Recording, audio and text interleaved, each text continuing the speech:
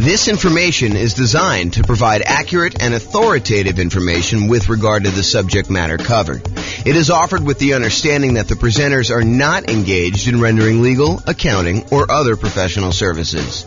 If legal advice or other expert advice is required, the services of a competent professional should be sought. Welcome to the Louisville Real Estate Investing and Real Estate Financial Planning Podcast. Learn all about investing in real estate in Louisville, Kentucky with a combination of real estate financial planning and modeling with numbers specific to Louisville. Plus syndicated, more generalized recordings of live and pre-recorded real estate investing classes. Not all of them specific to Louisville. Be sure to stay tuned after the podcast for a message from our sponsors. Hello, welcome. I'm James Orr. Tonight we're going over the Nomad real estate investing strategy. So the primary strategies that we're focused on in the podcast and the classes are the ones on the left here. So buy and hold real estate investing, including short-term vacation rentals. That was last week's class. All the Nomad stuff, which we're covering tonight, Nomad by proxy, Nomad with house hack, Nomad to short-term vacation rentals, Nomad with lease option exit, and then the ultimate real estate agent retirement plan. Those are all the ones I'm going to cover tonight, so I'm not going to go into those. And then house hacking. So this is like our primary group of people that we're trying to serve. So buy and hold, Nomad, and house hackers. And then the secondary strategies, which I'll cover more for being a completionist than really that I'm trying to tailor our classes to this. So you'll get stuff here and there from me. So creative financing, owner financing subject to rent to own, lease option, lease purchase, the ultimate strategy, quick turning and flipping properties, the BRRRR strategy, the buy, rehab, rent, refi. I always have to pause and go through the R's in order. Wholesaling, wholetailing, options and option auction, tax liens and tax deeds, partnerships and syndications, deal maker, syndicator, money partner, and loan partner. And then the stuff I'm not even going to bother covering is real estate investment trusts.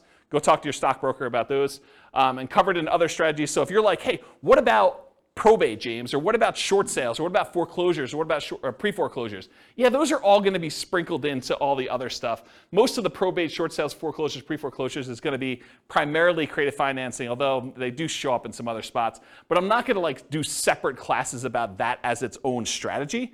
It's really sort of a subset of other strategies. That's why I'm not covering it.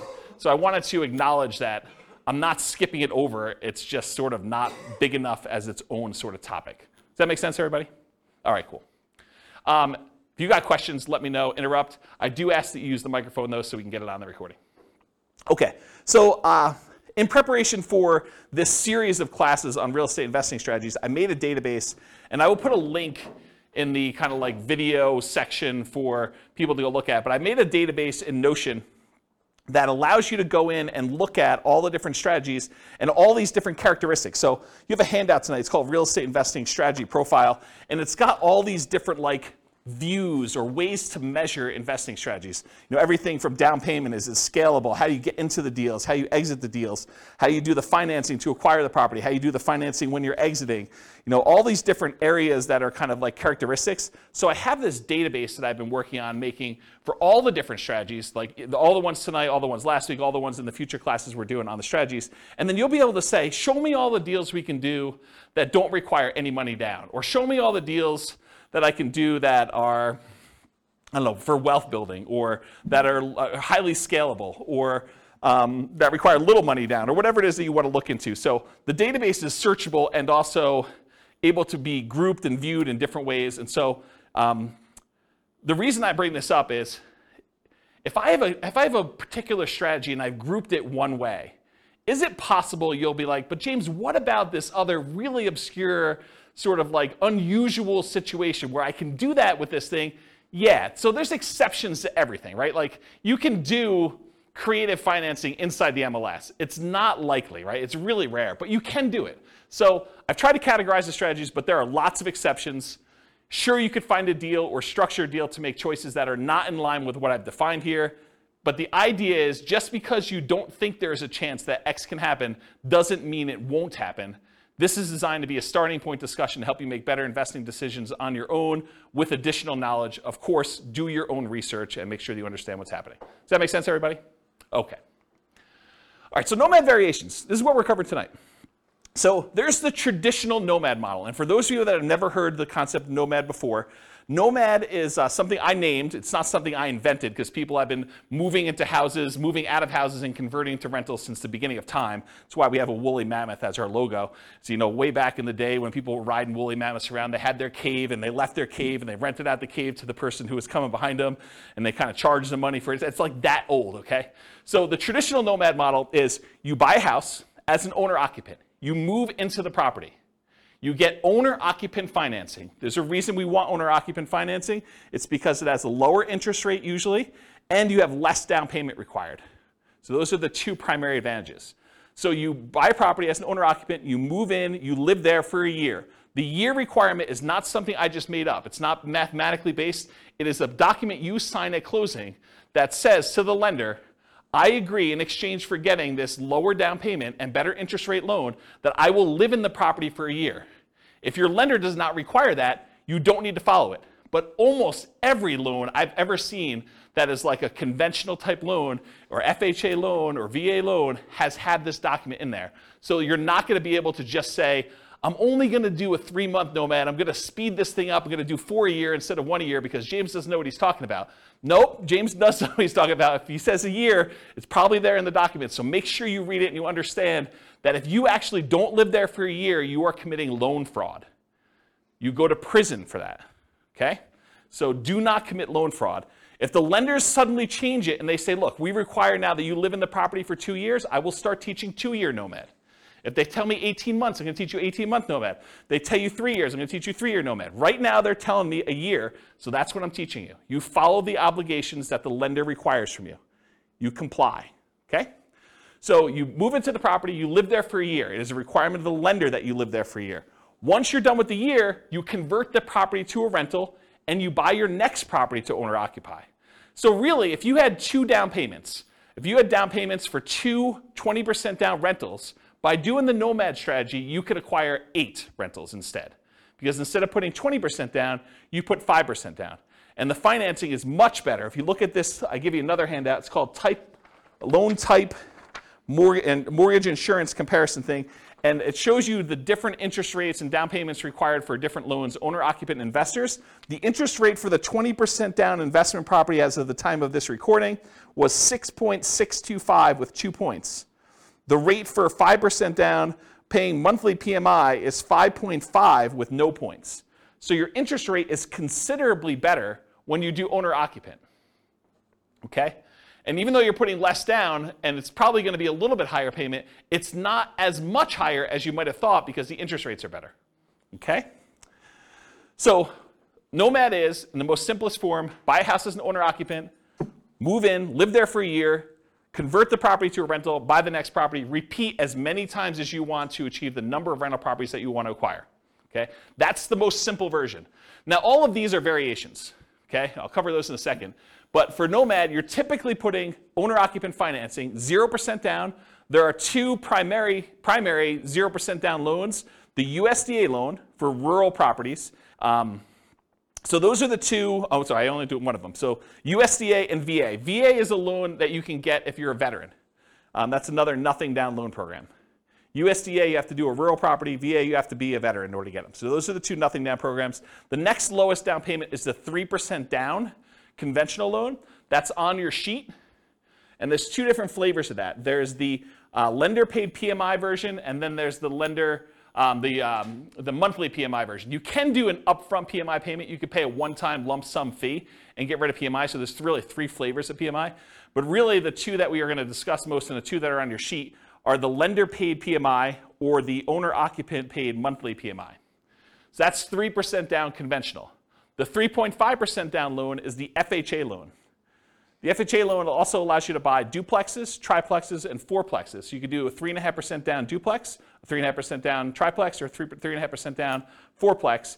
The other loan that allows you to buy multifamily as an owner-occupant is the VA loan. So the VA, you can also do duplexes, triplexes, and fourplexes. Okay?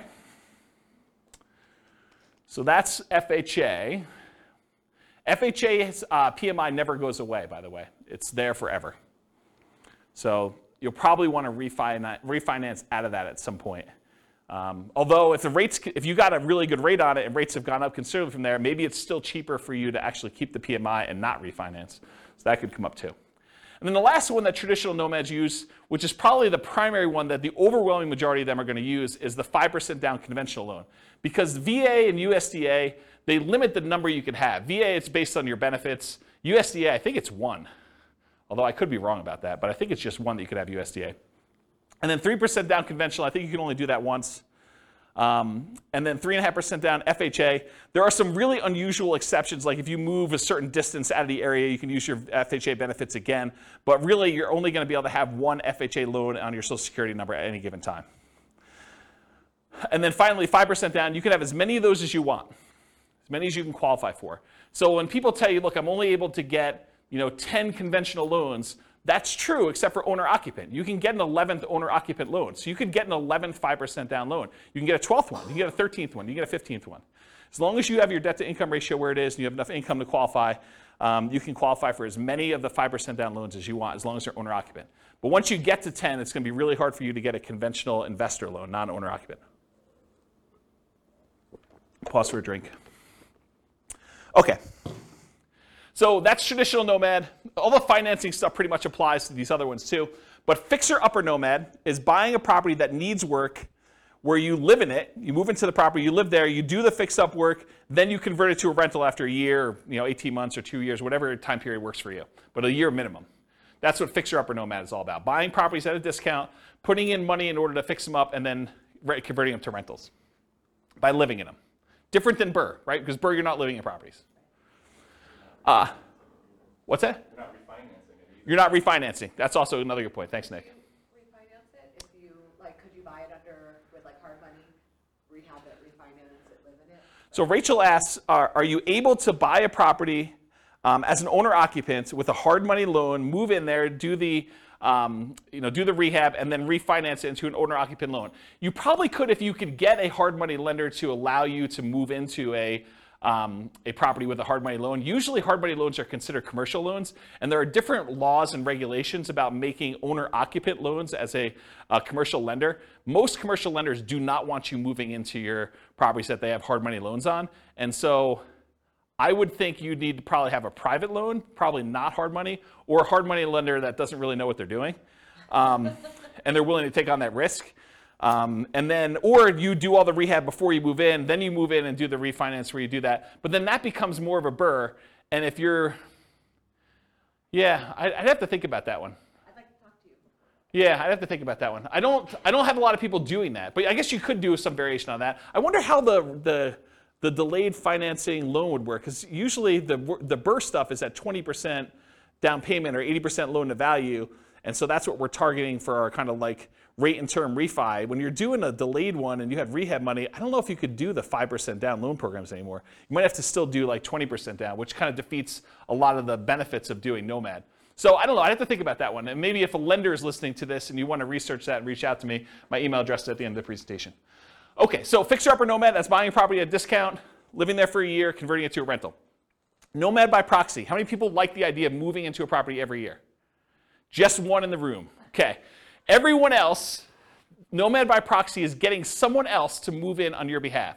If you have kids and you want to encourage them to get started investing in real estate, and let's say you had planned on buying, 20% down, buy and hold non-owner-occupant investment properties. Well, instead of doing that, you could say, look, I'm going to take this 20% I had set aside for down payments, and I have 2 kids. I'm going to have them buy 2 properties each over the next 2 years. They're just getting out of college, or maybe they're in college, and you're saying, look, I'm going to buy you a property there. We're going to put 5% down. You're going to live there while you're in college. You're going to get 3 roommates for your college buddies, and you're going to stay there for a year. Next semester, you're moving. I'm having you buy another property with 5% down. You're living in the property, and we're going to kind of repeat that to do it as many times as we can that I've got down payments for and I can qualify for loans.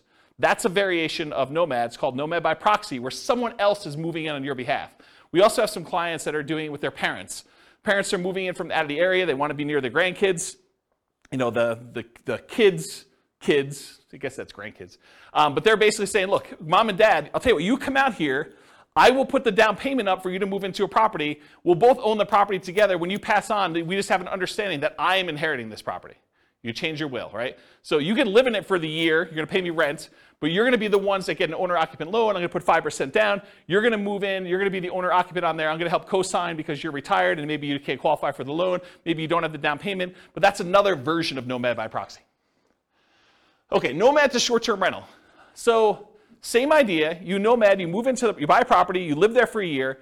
But at the beginning, bless you, at the beginning, you decide, hey, look, I'm not just buying a straight up long-term rental property. I want to find a property that has really good short-term rental or vacation rental properties where this would be a great vacation rental once I move out.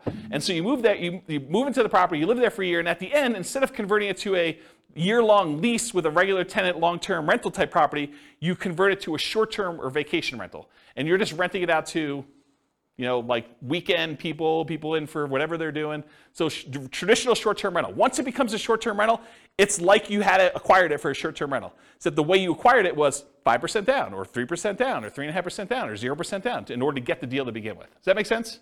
Okay. Nomad with house hacking. So some nomads buy a property with the intention of having other people living in the same unit. The most common one is duplexes, triplexes, and fourplexes, where someone buys a duplex, they live in one half, and they rent out the other. That's the most traditional kind of house hacking thing, except with Nomad, you're buying the property with the intention of, after a year, I'm moving out, and I'm converting all of it to a rental. And then I'm going to buy my next property, and buy my next property, buy my next property. And most of the time, you're unable to do like sequentially a lot of duplexes, triplexes, fourplexes because you're limited in the loan types that allow you to do these multifamily. You can only do really one FHA. Maybe you get one, maybe your spouse gets another one. Maybe you get divorced, get remarried again, you get your next spouse to do a third one. Maybe you do something fancy like that, but for the most part, you're going to be hard-pressed to do more than 2 or 3 at most. I mean, maybe you have a VA benefits, you do your VA loan first, then you do your FHA loan, then your spouse does an FHA loan. Maybe if you and your spouse were military and you each got a VA loan, you each got FHAs, maybe you get to 4, but that's going to be really hard to do and very specific circumstances to do it. Okay, so that's basically, so the house hacking idea is you buy a property, usually it's duplex, triplex, or fourplex, you get roommates for the other units, but you can also do it if you buy a single family home and you want to rent out certain rooms. Or maybe you decide to get an RV, you live in the RV, you rent out the main house, you kind of live in the backyard or the driveway, you can get kind of creative with this idea. Or maybe you've got like a 3-car detached garage and you rent out the spaces. That's another version of house hacking, right? It's like renting out part of the property that you're living in is a definition of house hacking. Okay, so all those different variations exist, Nomad with house hacking. The Nomad with lease option exit. So nomading, you move in, you buy the property, you move in, you live there for a year. At the end of the year, instead of converting it to a long-term, 1 year at a time lease, you say, I'm going to go find a tenant buyer, someone who wants to purchase this property, but they need a year or 2 or 3 in order to get something in line in order to be able to qualify to buy it. Maybe it's enough down payment, or maybe it's time on their new job, or get their debt to income right, or their credit score up, or whatever. But they want to rent it from you for a year or 2 or 3 with the option to buy it from you from a year or 2 or 3 down the road. And so you buy a property, you live there for a year, then you find a tenant buyer instead of a regular tenant, and you actually lease option it to them where they give you an option fee, and then they lease it from you, and then they exercise the option at some point in the future. Or if they don't exercise the option, you get the property back, and you presumably find another tenant buyer to come in and eventually buy that property from you. One of the big benefits of doing this strategy is it can, in an ideal situation, it can eliminate the need for your second and third and fourth and fifth, so on, down payments. Because you can get an option fee from the tenant buyer that is coming in to lease option the property from you that is at least 5% that will cover your down payment on the property that you're moving into and buying. So you could, in theory at least, actually acquire the properties where you do, your option fee covers the down payment for property number 2, and then once you're in property number 2 for a year and you're going to lease option the next one, the option fee from property number 2 could be your down payment for property number 3 that you're buying, and do this. It makes it a lot easier if you at least have the down payment so that you can front it and then you get it back after a year or 2, but you can technically, and lenders have told me they're able to do this, you can technically use that option fee if you get it in advance as your down payment for the next property. Okay. Oh, I'll add one more thing about this lease option thing, which will come up later tonight when I go over the other part of it. And that is, What do you do when the tenant buyer, what I call, pops out the property? They actually execute their option and they purchase it from you, and you walk away with a lump sum of cash. What do you do with that extra cash? Well, I usually combine this Nomad with lease option exit with an additional parallel path of you buying 20% down rentals or 25% down rentals with the extra money you have when they sell. Because you can only move in so often. You can only move in once a year, and eventually you'll have more down payment money than you need for doing Nomad. So eventually you probably will convert that money either in the stock market or something else, or you use it as down payments to buy 15% down, 20% down, or 25% down rentals. Does that make sense? Then you don't have to move into those. So you'd be buying 2 in a year instead of 1. And I did a whole class, I actually wrote a book on this, but I did a whole class on this strategy. I think I called it something like how to acquire a multi-million-dollar real estate portfolio starting with just $3,000. And the idea was the $3,000 covered you to buy a single property to start with, and then you used option fees in order to acquire the next ones doing lease option exits on all of them. And I gave away the book for Christmas one year. Do you guys remember what year that was? 2017, 2018? It was a long time ago, right? Before the bad times. Before the bad times. But I gave away that as a Christmas gift. And did you guys ever read it? I thought it was a pretty decent book when I wrote it. So if you could find, there's a class on that. I may have even taught it multiple times. I think I taught it multiple times. Anyway, that's the idea. So that's Nomad with lease option exit. And then the last one is, what if you were going to Nomad, but you got your real estate license? So instead of having to come up with 5% down, you come up with 5% down, but you get paid a 3% commission when you buy a property for yourself. And so really you're net out of pocket 2%. So you put 5% up, you immediately get 3% back, so you actually are able to acquire properties with less down. And so we're going to walk through the math tonight of what I'm calling the ultimate real estate agent retirement plan. You have a real estate license, and when you buy your own properties, instead of having to come up with 5%, you can actually get a rebate and get net 2%. Or maybe you buy your first property with 3% down, you get 3% back, you had nothing in the deal. Okay, so that's an example of that. Any questions on the variations? I'm going to go through a lot more detail, but I wanted to cover what they are so that you understand what they are as we go through the kind of like different perspectives. Yeah, microphone for Nick, if you would, Rachel. Thank you. Are you violating the loan by doing the short-term rental and short-term renting it before your 1 year is up? So you're saying, hey, what if I move out of the property early at 11 months and I convert it? No, you still live in it, but like just on the weekends, you rent it out. Oh, I don't think so. I think you could actually do vacation rentals in the first year on an owner-occupant loan. That's my understanding. And the example I'm using to cite that is you could buy a vacation home. You put 10% down. It's technically an owner-occupant second home type loan, but you're renting that out to vacation people in that first year. I don't think there's any laws or rules about that. And let me back up and say this. Check with your lender, because I'm not a lender. I don't know, and your lender may have different rules, or your loan, or they may have changed the rules since you listened to this recording. But go check with your lender and ask them those questions. But my understanding is that there is no problem with that. Yeah, good question. All right, any other questions on these? You guys like this? Pretty cool. It's got a cool class. See? Check it out. All right, so now I'm going through this kind of like real estate investing strategy profile, and I'm going to just start talking about the different characteristics of this strategy and the kind of like where it lies. So is this a real estate investing strategy or a real estate entrepreneurship strategy? And I define the difference as this. When you're investing, your primary goal is to take money and get a return on that money. So you put out money and you're expecting to get a return on it. Real estate entrepreneurship is different. You're kind of like starting a business and you expect to get paid primarily for the time you've got invested. Not necessarily the money you're putting into deals, but the work that you're putting in. And so traditionally with buy and hold, you put up 20% down, 25% down, and you want to make it as passive as possible. You're not really trying to get a return on your time. You're trying to get a return on that 20% or that 25% down. When real estate entrepreneurship, you might be going buying properties creatively, lease options or subject to or something like that, where you're primarily going out, you're doing marketing, you're talking to sellers, you're getting a seller to agree to some type of creative financing deal. Maybe you're not putting a lot of money in the deal, but you have a lot of time and effort put into it. And so that's real estate entrepreneurship, where you're trying to get a return on the time you put in primarily versus the money. So nomading, in my opinion, is investing. It is you're putting up some money and you're doing this. There's not a lot of extra work to nomading, more so than just picking out the property, acquiring the property, and moving in. So most of the time, people are typically thinking of nomad real estate investing as an investing strategy rather than real estate entrepreneurship. However, there are strategies that are more entrepreneurial. They take more effort and more work. For example, fixer-upper nomad. You're moving into your property. You're doing manual labor. Either you're managing a contractor or contractors or trades in order to come in and do stuff for you, or you're doing it yourself, or you're actually swinging a hammer and laying flooring and painting and stuff like that in order to do that. That's pretty active. That's pretty entrepreneurial, in my opinion. So these are more entrepreneurial. Fixer-upper nomad, nomad to short-term rental. Unless you're hiring a property manager and it's really hands-off for you, that one's probably going to be more hands-on, more entrepreneurial, more active.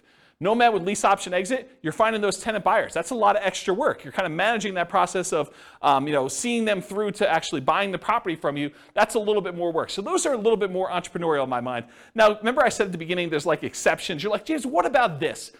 Yeah, it's gray, right? I mean, some of these are more than others, but it's not like black and white. This is that. This is more investing.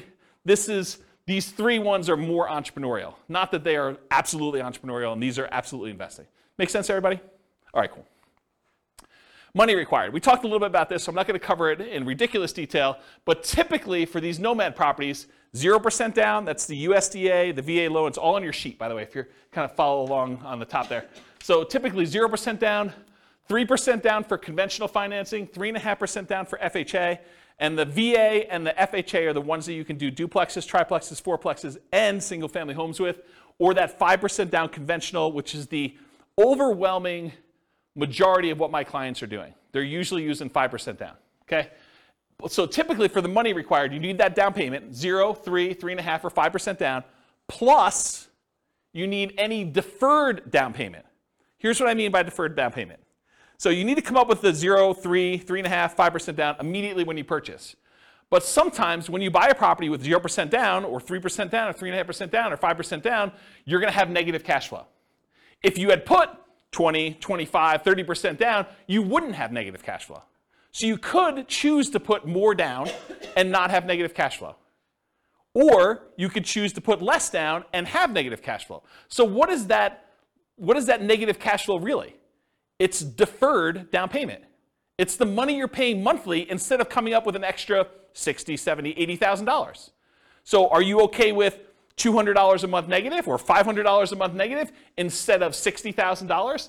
And the $200 a month negative may be for a year, 2 years, 3 years. So the idea is that instead of coming up with the $60,000 more for down payment to have break even or positive cash flow, you could say, I'm willing to pay this $200 a month because I only needed to come up with 3% down or 0% down or 5% down or 3.5% down in order to acquire this property. So for money required, you need the initial down payment, 0, 3, 3.5, 5%, plus any deferred down payment, aka negative cash flow, plus reserves.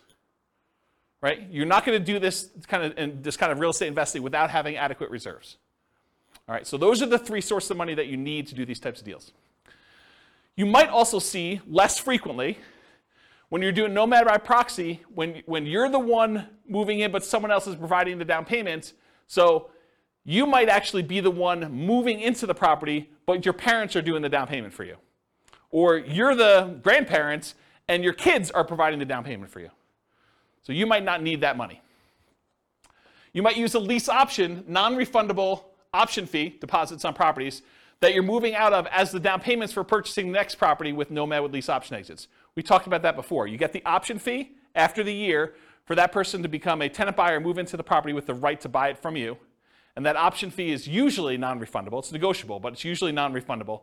And so you get to use that without having to worry about having to come up with it again. And it gets, in most cases, it is applied as a down payment toward their purchase. Okay? So talk to your lender about how to structure that correctly for you. But when you're doing these things as far as money required, you may not need the down payment if you're using the option fee from the tenant buyer to provide your down payment for the next one. Although it's much easier if you have the down payment and you just get reimbursed, right? From just a logistics, mechanical way of it works. If you've got the 5% sitting around, knowing that after you close, you're going to get that back, a lot easier to structure than having to get it in your hands before the tenant buyer moves in, before you actually close on the loan, because what do? Do you go under contract when you don't have that in your hand? That's kind of iffy, right? I mean, you risk your earnest money. It's a little harder to structure that way. You can, but it's harder. Or rebate on down payments with that ultimate real estate agent retirement plan. Instead of having to come up 5% down, you come up with the 5%, but you immediately get 3% back. Or putting more down or buying all cash. So you don't have to do 5%. Most of the time we do because we want to have good reserves and use that money for additional down payments elsewhere, or additional investments elsewhere. But you could decide to put 20% down, move into the property, and do Nomad that way. Just most people are not. Or if you want to buy all cash, you can do that too.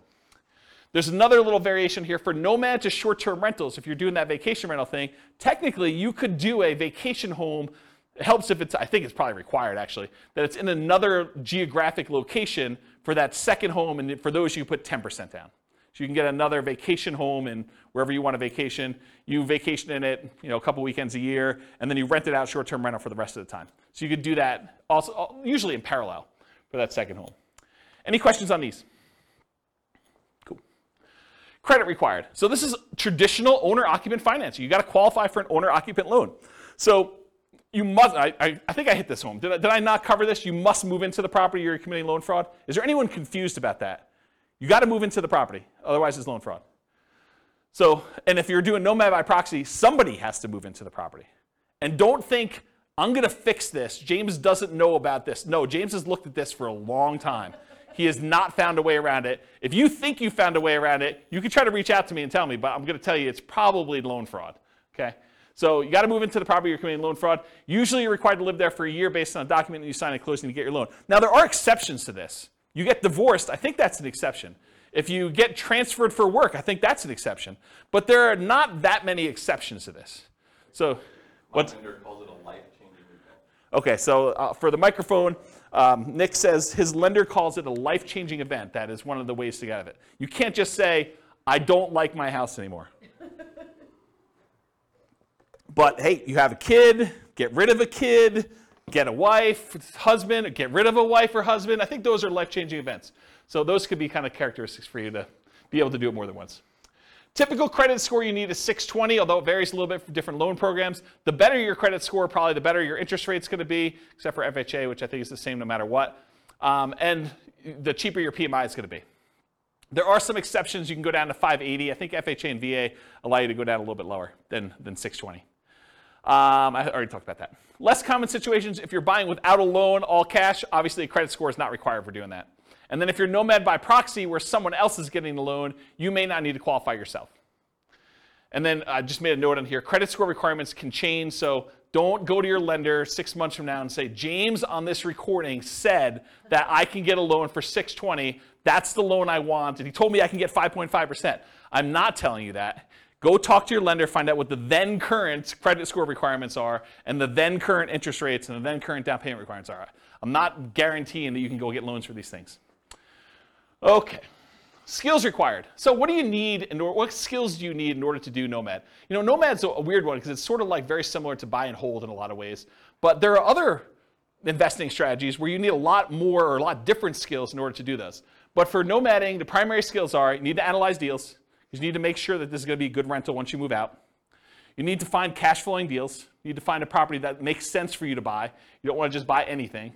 And I think that's probably one of the bigger mistakes is people buy properties that they primarily, bless you, they primarily want to live in, but that may not make the best rentals. I think there's a little wiggle room there, but you don't go buy your dream house that would never make a good rental just because you can. Okay, so you need to find decent cash flowing deals. Another skill is acquisition financing, getting your owner-occupant loan, understanding how that works. That's a skill you need. And then property management. Once you convert it to a rental, you need to be able to manage the property. So property management is another skill. Now, the skills of property management can vary depending on which strategy you're doing. If you're managing them yourself, that's one strategy. If you're hiring a property manager or a company, that's a different strategy, right? You need the skills of managing a person then, or a company or a team, versus the skills of actually finding tenants, screening tenants, evaluating tenants, lease presentation, ceremony, all that stuff, and then kind of like property management, overseeing repairs and all that, and turns and those things. They're very different skill sets depending on which one you want to do. And then the third version of the skills of property management is doing short-term rentals. Doing short-term rentals is different than regular property management. It's also different than hiring and managing a property manager. So just realize that they can be different flavors of what property management means. And then additional skills may be required for variations like lease options. Right? Understanding that lease options require some additional levels of education and expertise. You need to understand what they are, how they work, paperwork, how your attorney recommends you do them, so on and so forth. Okay, stability. So this was This was a email I got probably like, I don't know, 3 months ago, 6 months ago now.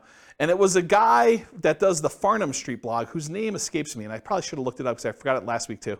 But he basically sent out this blog post in an email, and it was about this idea of active versus passive stability. And the basic concept is something is considered passive if you do it and then you don't have to do anything to it anymore. It's sort of like it'll take care of itself. But then there's this idea of active stability where you actually have to keep doing something to something, or it'll blow up or destroy you or kill you or whatever it is, or it'll kind of eat up, your investment or do poorly for you. And so real estate on a whole is very active, right? If you don't do anything with your property, even if it's vacant land, if you don't pay your taxes on it, they're going to come and they're going to take the property, right? They're going to do your foreclosure, they'll have a tax lien or tax deed sale, and you'll lose the property. So it's very active. But even within the active part of it, there's some variations. For example, if you go get a 30-year amortizing loan, that's more passive than getting a interest-only loan that has a balloon, right? If you don't really do anything with the loan, over 30 years, that thing will pay off, right? You're just making the payments every month, that'll pay off. Whereas with an interest-only loan with a balloon, you might make payments for 10 years, but at 10 years, you got to take an action because there's a balloon that says the balance is due at 10 years. So if you don't do a refinance or sell the property, you're going to have a real problem. And so can you see that doing an interest-only loan with a balloon is more active than a 30-year amortizing loan that is more passive? Even though both of them are really active, you got to do stuff with them, right? So I started thinking about this idea of stability in real estate investing. So even more active than passive are fixer-upper nomads. Got to do the work, got to get in the property, got to do everything you need to do there. Nomad to short-term rental. Got to kind of manage the short-term rentals or manage a manager doing that. And then nomad with those lease option exits. That is more active than a traditional nomad just rent it out long-term. Okay, so those are the more active versions of this. And then I have a little thing over here of just about like the difference between active and passive. You can read through that if you want to. Any other questions? Sweet. Am I going too fast? Okay, good. I'm going to take a drink though. Scalability.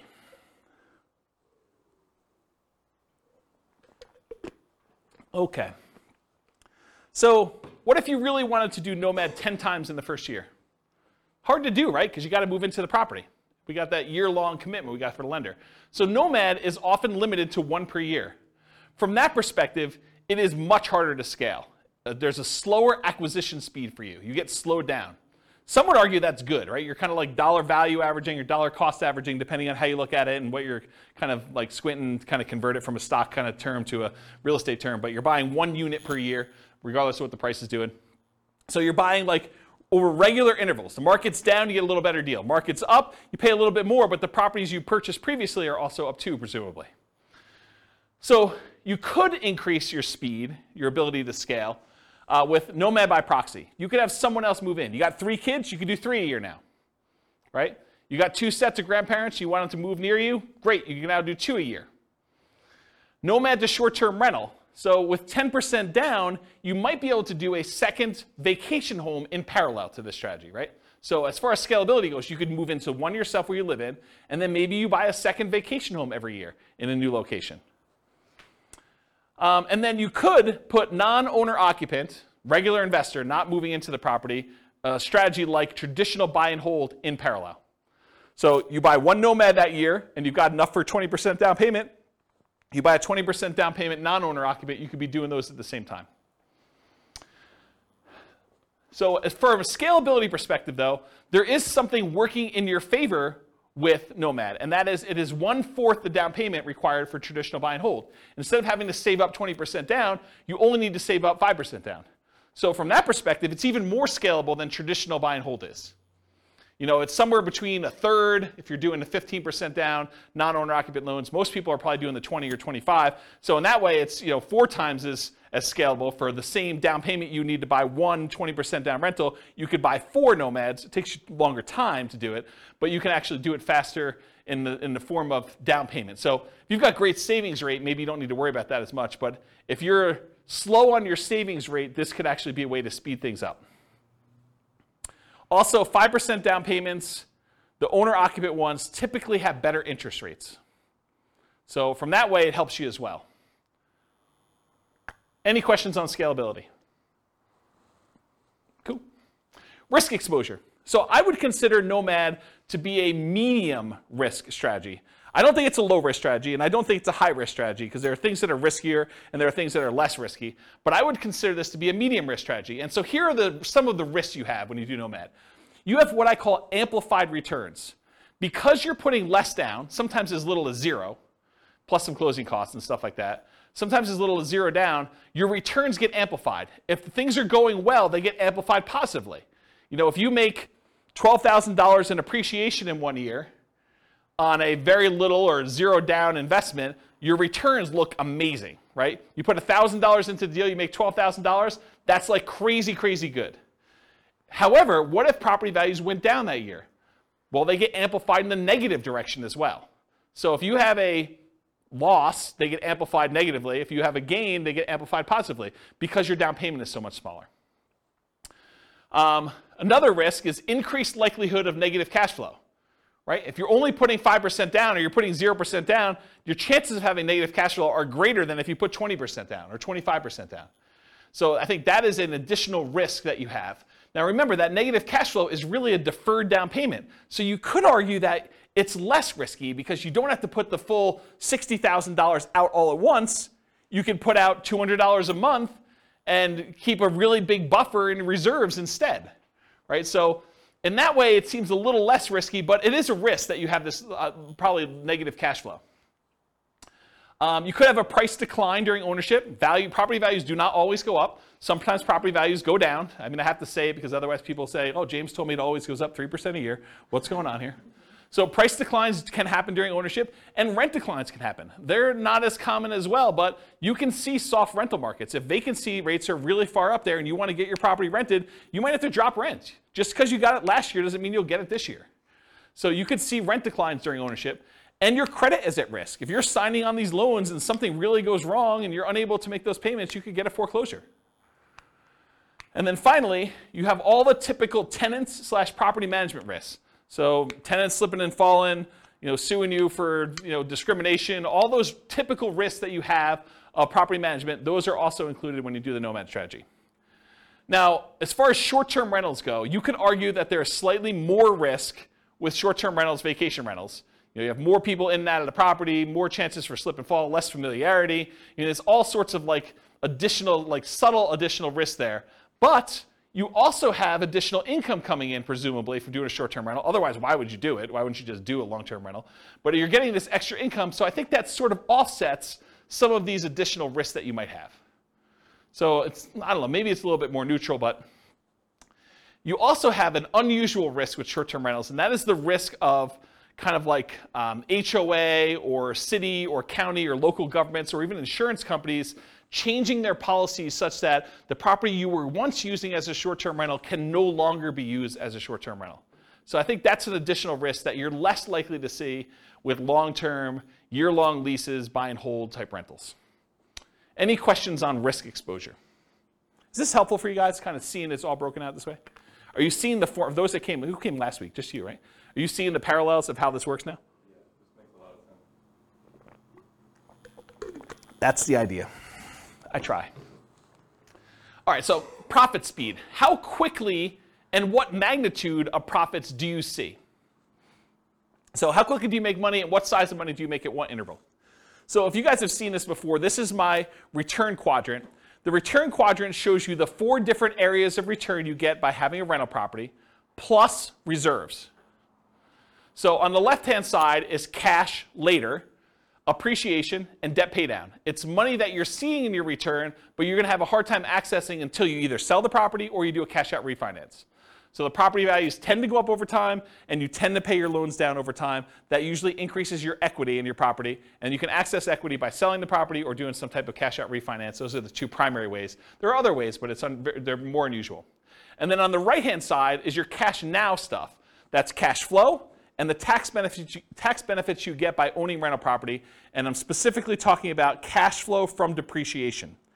Cash flow from depreciation is you take the amount of, when you own rental properties, the government allows you to depreciate the property, usually over 27 and a half years for residential properties. So imagine you bought a rental property And when you kind of like do your math based on what you paid for the property, you subtract out the cost of the land because you cannot depreciate land, you can only depreciate the building. But if you imagine for a minute that when you figure out your depreciation, you're able to depreciate maybe $10,000 a year. That's gross depreciation. That's the amount that you could take in gross depreciation. And then I'm not an accountant, go talk to your own accountant, but this is my layman's version, and you cannot use this version on your tax returns, but this is basically how it works. If you make $100,000 a year and you have $10,000 in gross depreciation by owning a rental property, then you're only paying taxes not on the $100,000, you're paying taxes on the $90,000. So what you really end up doing is you save $10,000 of taxable income. So if you take that $10,000 in taxable income and you multiply it by your effective tax rate, which is a conservative way to look at it, then that is the amount you have in cash flow from depreciation. That's the amount you did not need to pay in taxes at the end of the year, or the amount that you could take by adjusting your exemptions on your job income and take them with each paycheck. Okay? So let's say your tax rate was 20%, you had $10,000 in gross depreciation, you multiply 20% times the 10,000, you now have $2,000 a year that you're getting in cash flow from depreciation. You can either get that back at the end of the year instead of having to pay taxes on it, or you can adjust your exemptions. That's exemptions, right? That's what it's called, Denise? Withholdings, that's it. So whatever it is on your tax return where you actually are saying, I don't need to pay in as much tax because I keep getting a refund at the end of the year, so let me pay in less. So you do that, and then on your paycheck now you see an extra, whatever it is, $180 or 170 bucks, whatever it works out to be, on your paychecks that you now got in. So that could help offset any negative cash flow you might have, or it could add to your cash flow that you're already receiving from the property. But it's through your paycheck and tax savings, not directly from the property. Does that make sense, everybody? And then this total adds them all up and reserves.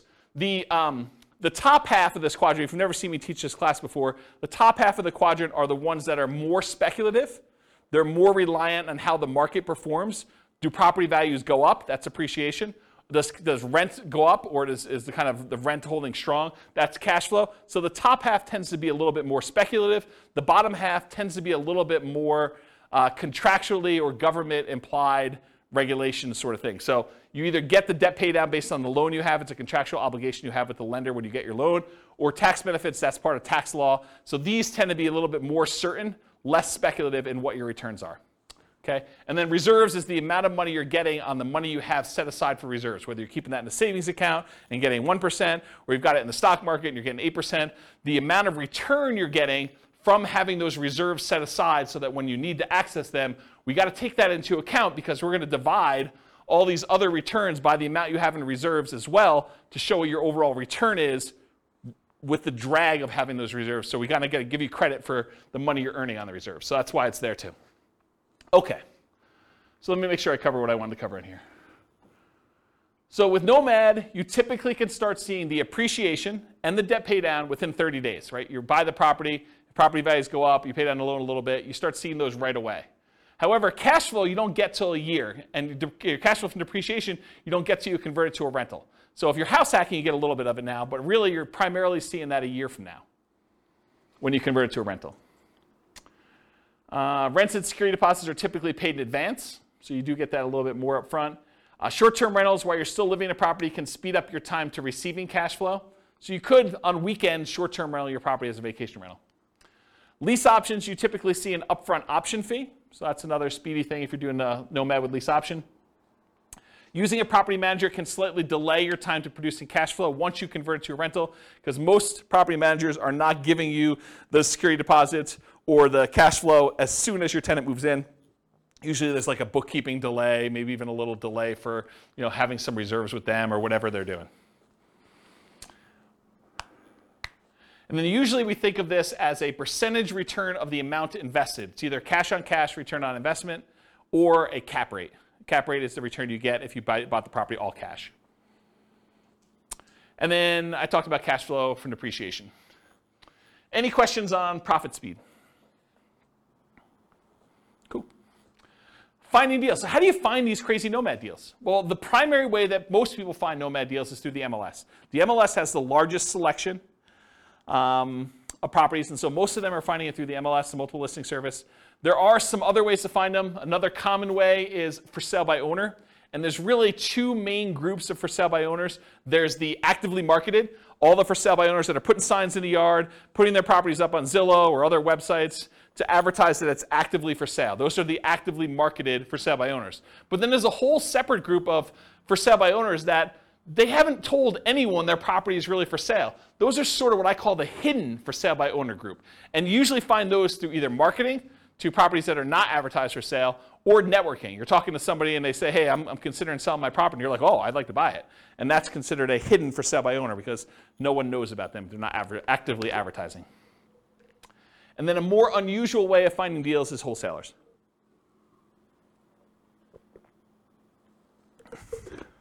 Okay. Any questions on finding deals?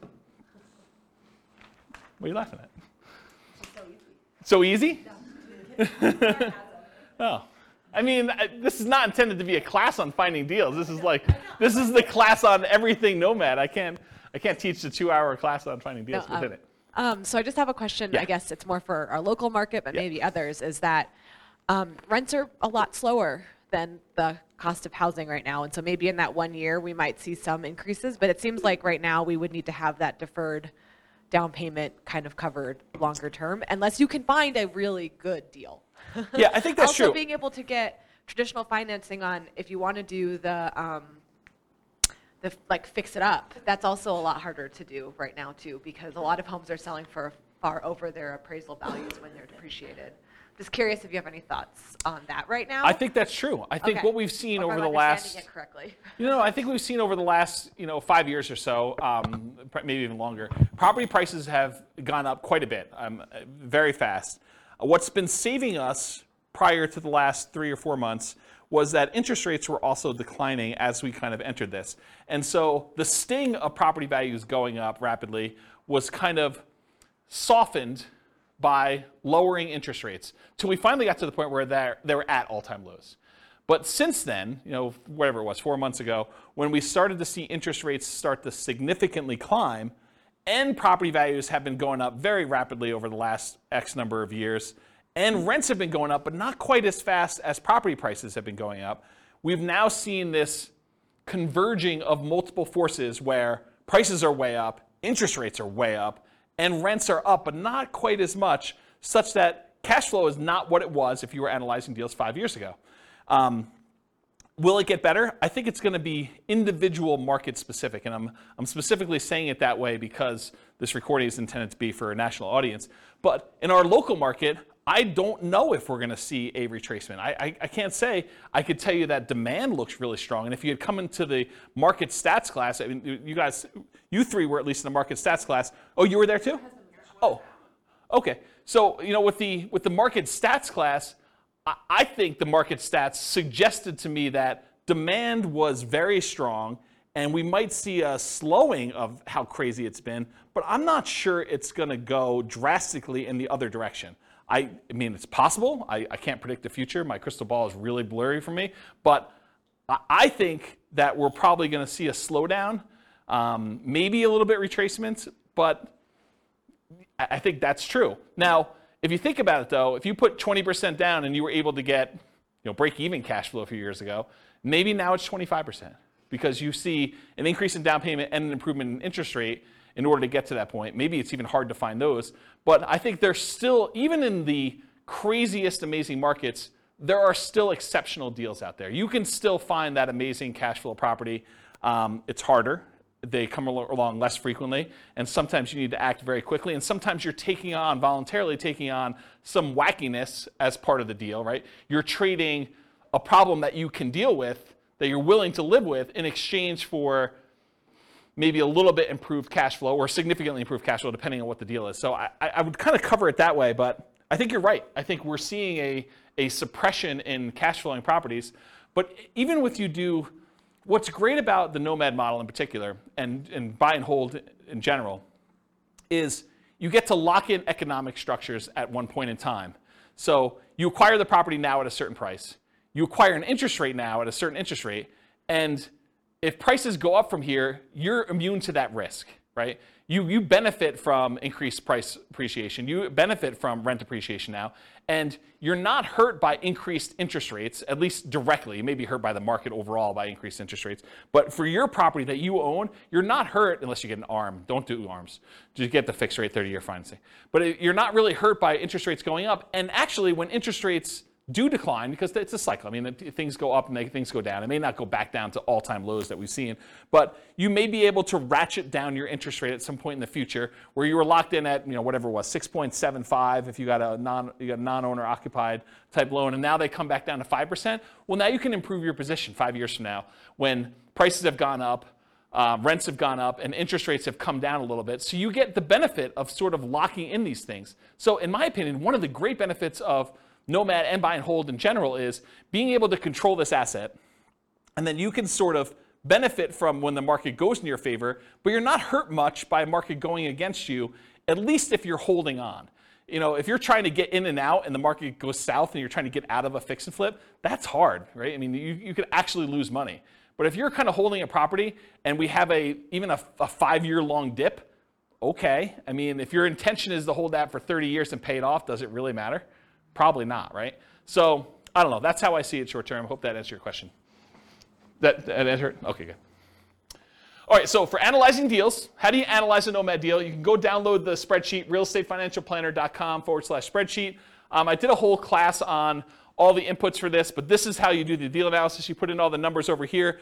And the one thing I will say about Nomad is when we analyze a Nomad deal, because you're living in the property for the first year and then you're converting it to a rental in year 2, we just assume that we're analyzing it in year 2. So year 1 becomes year 2. It's going to be off a little bit. You'll pay down a little bit more on the loan. Your appreciation will probably be a little bit better, but don't worry about it. Just kind of run the numbers as if it's all year 1. It'll be close enough, okay? Any questions on deal analysis, how to get the spreadsheet? Just go download it from the website. Okay. Market conditions. This is obvious, right? But I had to put it there because there are some strategies where it's not obvious. So it's better to do this in a market with good cash flow. It's better to do this in a market that has strong appreciation. It's better to do this in a market that has strong rent appreciation. It is challenging, more challenging, in markets with significant negative cash flow with reasonable down payments. And in some markets, I would say in most markets, I can make anything cash flow, right? You put down 100%, basically don't get a loan on a property, probably going to cash flow in the overwhelming majority of the markets unless it doesn't cover taxes and insurance on the property. Maintenance, those types of things. But for a reasonable size down payment, buy and hold 20%, 25% down, if it's going to have significant negative cash flow there, that makes it much more challenging. And if you're doing Nomad and it's going to have negative or break-even cash flow at 20 or 25% down, it's probably going to be negative if you have 5% or 3% or 3.5% or 0% down, right? I mean, that's just the math. So that's a challenging market. And then markets with no or negative appreciation and rent appreciation. If you're buying in a market where the property values are still the same as they were 10 years ago, that could potentially hurt you a little bit if you're doing it, right? Sometimes it's hard to predict, but there are some markets that people have a mass exodus where there's a decrease in population and there's less demand for the properties over time. And I think that's partially what hurts appreciation and rent appreciation. Any questions on market conditions? Sweet. Accessibility, availability. So how plentiful are these deals? In many markets, there are plentiful deals you can select from the MLS. I would consider our market to be a market where you can find Nomad properties inside the MLS. You do not need to get crazy and creative to find Nomad properties here in Northern Colorado. And I think that's true in most markets. In some markets, you're sifting and sorting for the top deals where these are markets where everything cash flows. Everything's 10% cash on cash. And now you're trying to find the best property where you're like, okay, 10% cash on cash is no longer my criteria. Now it's 20% cash on cash or whatever it is. So now you're really sifting and sorting for the best deals instead of just any deal that will work. In our marketplace, we're usually limited in the deals that we can get to work with these numbers. So it's not like you've got 95% of the MLS that you can go ahead and just anyone will do. You're already looking at that top 5% just to find ones that are going to be close enough. And then you're having to select of those. In other markets, it might be challenging to find positive cash flowing properties, especially with smaller down payments. I think I'd classify our market as that. Nick, if you're willing to say, are most of your properties that you do 5% down, are they cash flowing off the bat? Yeah, exactly. So it's really, he said no, by the way, for the recording. It's really, really hard to find positive cash flowing properties. In the majority of cases, you're going to be negative, and you're really just doing that deferred down payment. Interest rates may be a significant factor when whether properties will cash flow or not. As interest rates go up, it makes it harder and harder to cash flow. Owner-occupant rates can help over traditional buy and hold. If you're doing non-owner-occupant financing, those rates tend to be much higher. Look at the handout that's included, loan type, mortgage insurance comparisons, and it shows you the non-owner-occupant ones, the rates for those, and then the owner-occupant ones that show you kind of what the benefits are there. It's pretty significant. And then, of course, if you're doing short-term vacation rentals, make sure that you can do a vacation rental in that property, at least when you buy it. It may change over time, but at least when you buy it, try to make sure that you can do it before you purchase the property or go under contract. Okay. Using retirement accounts. So in some real estate investing strategies, you can use your retirement account, self-directed IRA, self-directed 401k, in order to do investing. Since you're doing owner-occupants for Nomad, you cannot use your self-directed IRA, self-directed 401k.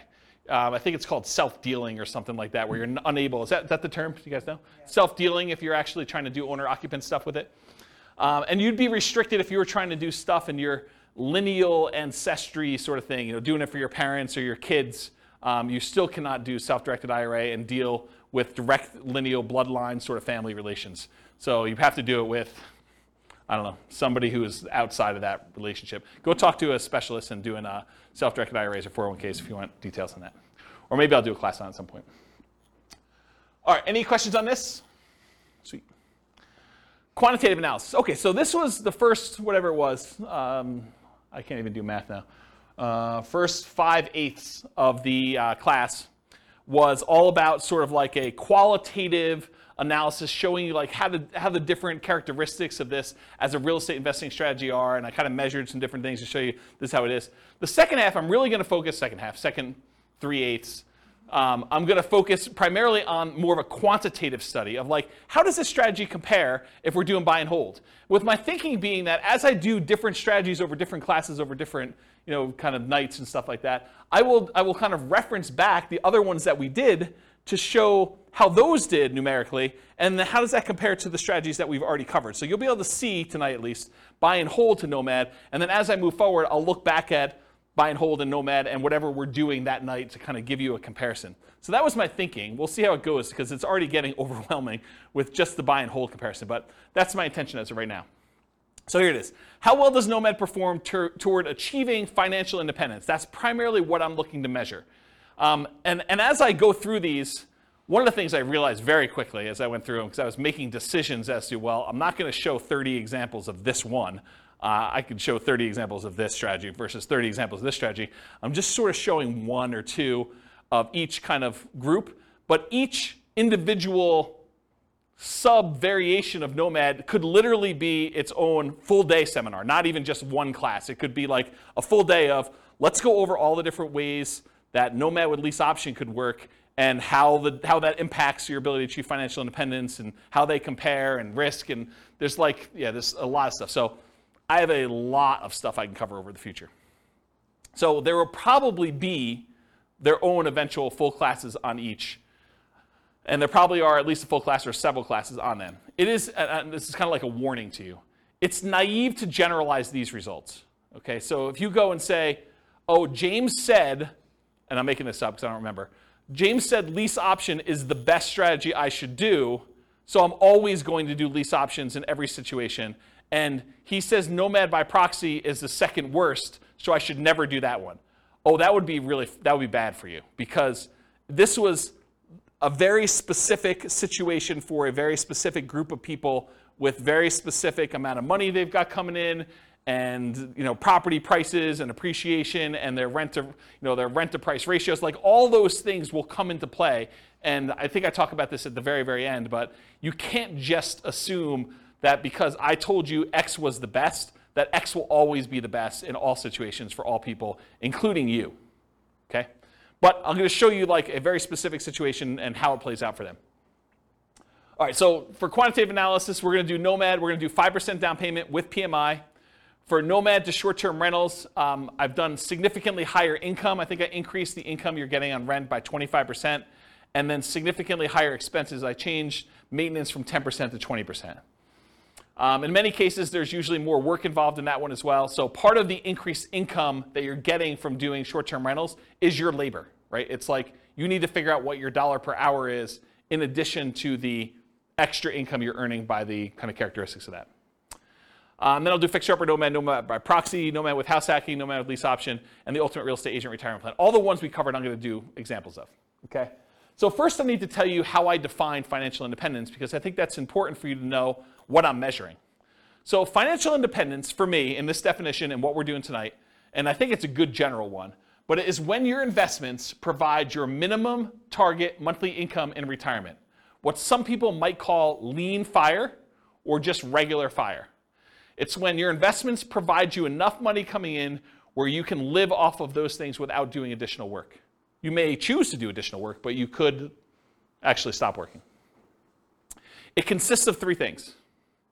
Thing number one, any passive income you have coming in from Social Security, pensions, or annuities. Those are your three sources of passive income. If you could think of another one, let me know. It also consists of, number two, any net cash flow after all expenses from rentals. So net expenses after vacancy, property management, maintenance, taxes, insurance, mortgage, principal, and interest. Like all of those things that get included in there has to be net cash flow after all of those. And then finally, number three, whatever yearly safe withdrawal rate you believe is correct times the amount you have invested in stocks or bonds or something else. You cannot double dip and count equity times your safe withdrawal rate. That's already being counted in your cash flow. You can't count the amount you have in your pension if you're already counting that somewhere else. This is additional money that you have invested most of the time in stocks or bonds, but it can be anything else, okay? And that's the return you get on those. So it's three things: that passive income from Social Security, pensions, and annuities, net cash flow from rentals, and then your yearly safe withdrawal rate on any invested assets, okay?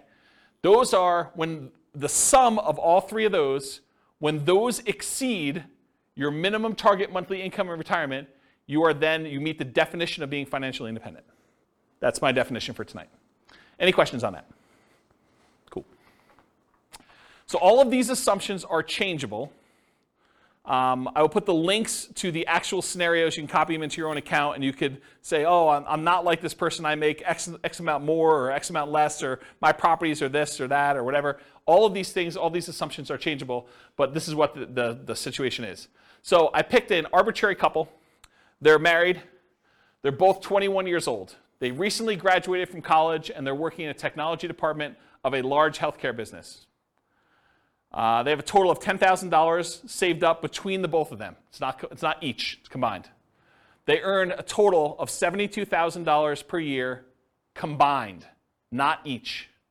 Another way of saying this is they each earn $18 per hour times 2,000 hours per year worked equals $36,000 per year each that they make.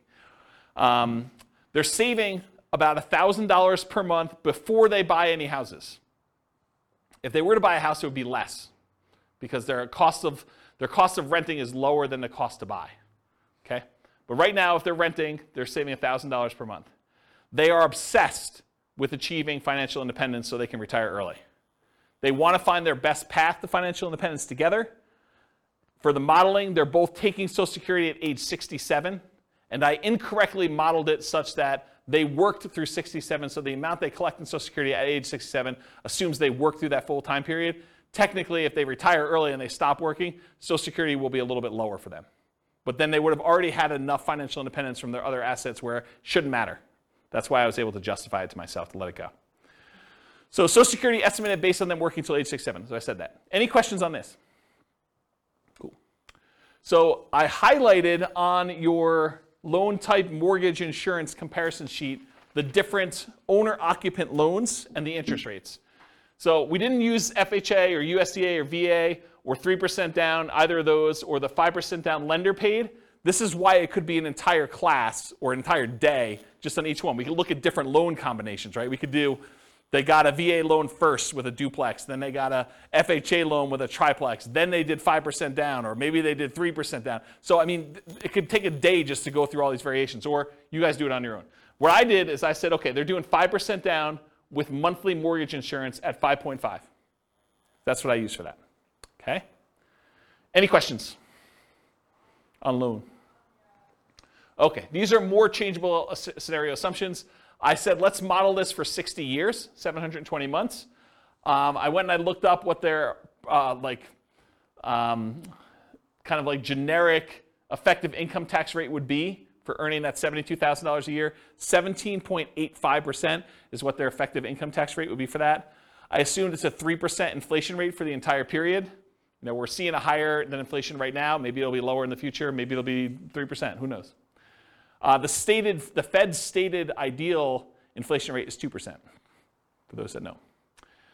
We assume 5.5% mortgage interest rate, owner-occupant rate with 5% down. I assume they're using a 4% yearly safe withdrawal rate. So any extra money they have invested in the stock market, I'm using 4% safe withdrawal rate to see if that contributes to them achieving financial independence. So they'll have their rental property income from the stuff they're doing with rentals, but any extra money they have set aside, we can use that towards seeing if they qualify for being financially independent. They need $5,000 minimum target monthly income in retirement in today's dollars. That does adjust up with inflation over time. So 10 years from now, it's not $5,000, it's whatever it is, $6,000 and change. I'm guessing, I don't know if that's the exact number, but it goes up over time. So the kind of like hurdle, the threshold for them to be considered financially independent is getting harder and harder the longer they wait. Another way of saying that, okay? And why did I use 5,000? They make $6,000 a month. 6 times 12 is 72, right? So why am I using 5,000 here for minimum target? Because they're saving $1,000 a month. So this is sort of like the money that they're living on. When they're finally financially independent and they're retired, they don't have to save that $1,000 anymore. Okay, so we're saying that they only need $5,000 to be considered financially independent. And just arbitrarily, I said that 10,000 is their ideal lifestyle. So we'll see, maybe not tonight, but we'll see in other things that I do when they achieve $10,000 as an ideal target monthly income retirement as another chart. Any questions on these assumptions? Sweet, take a drink.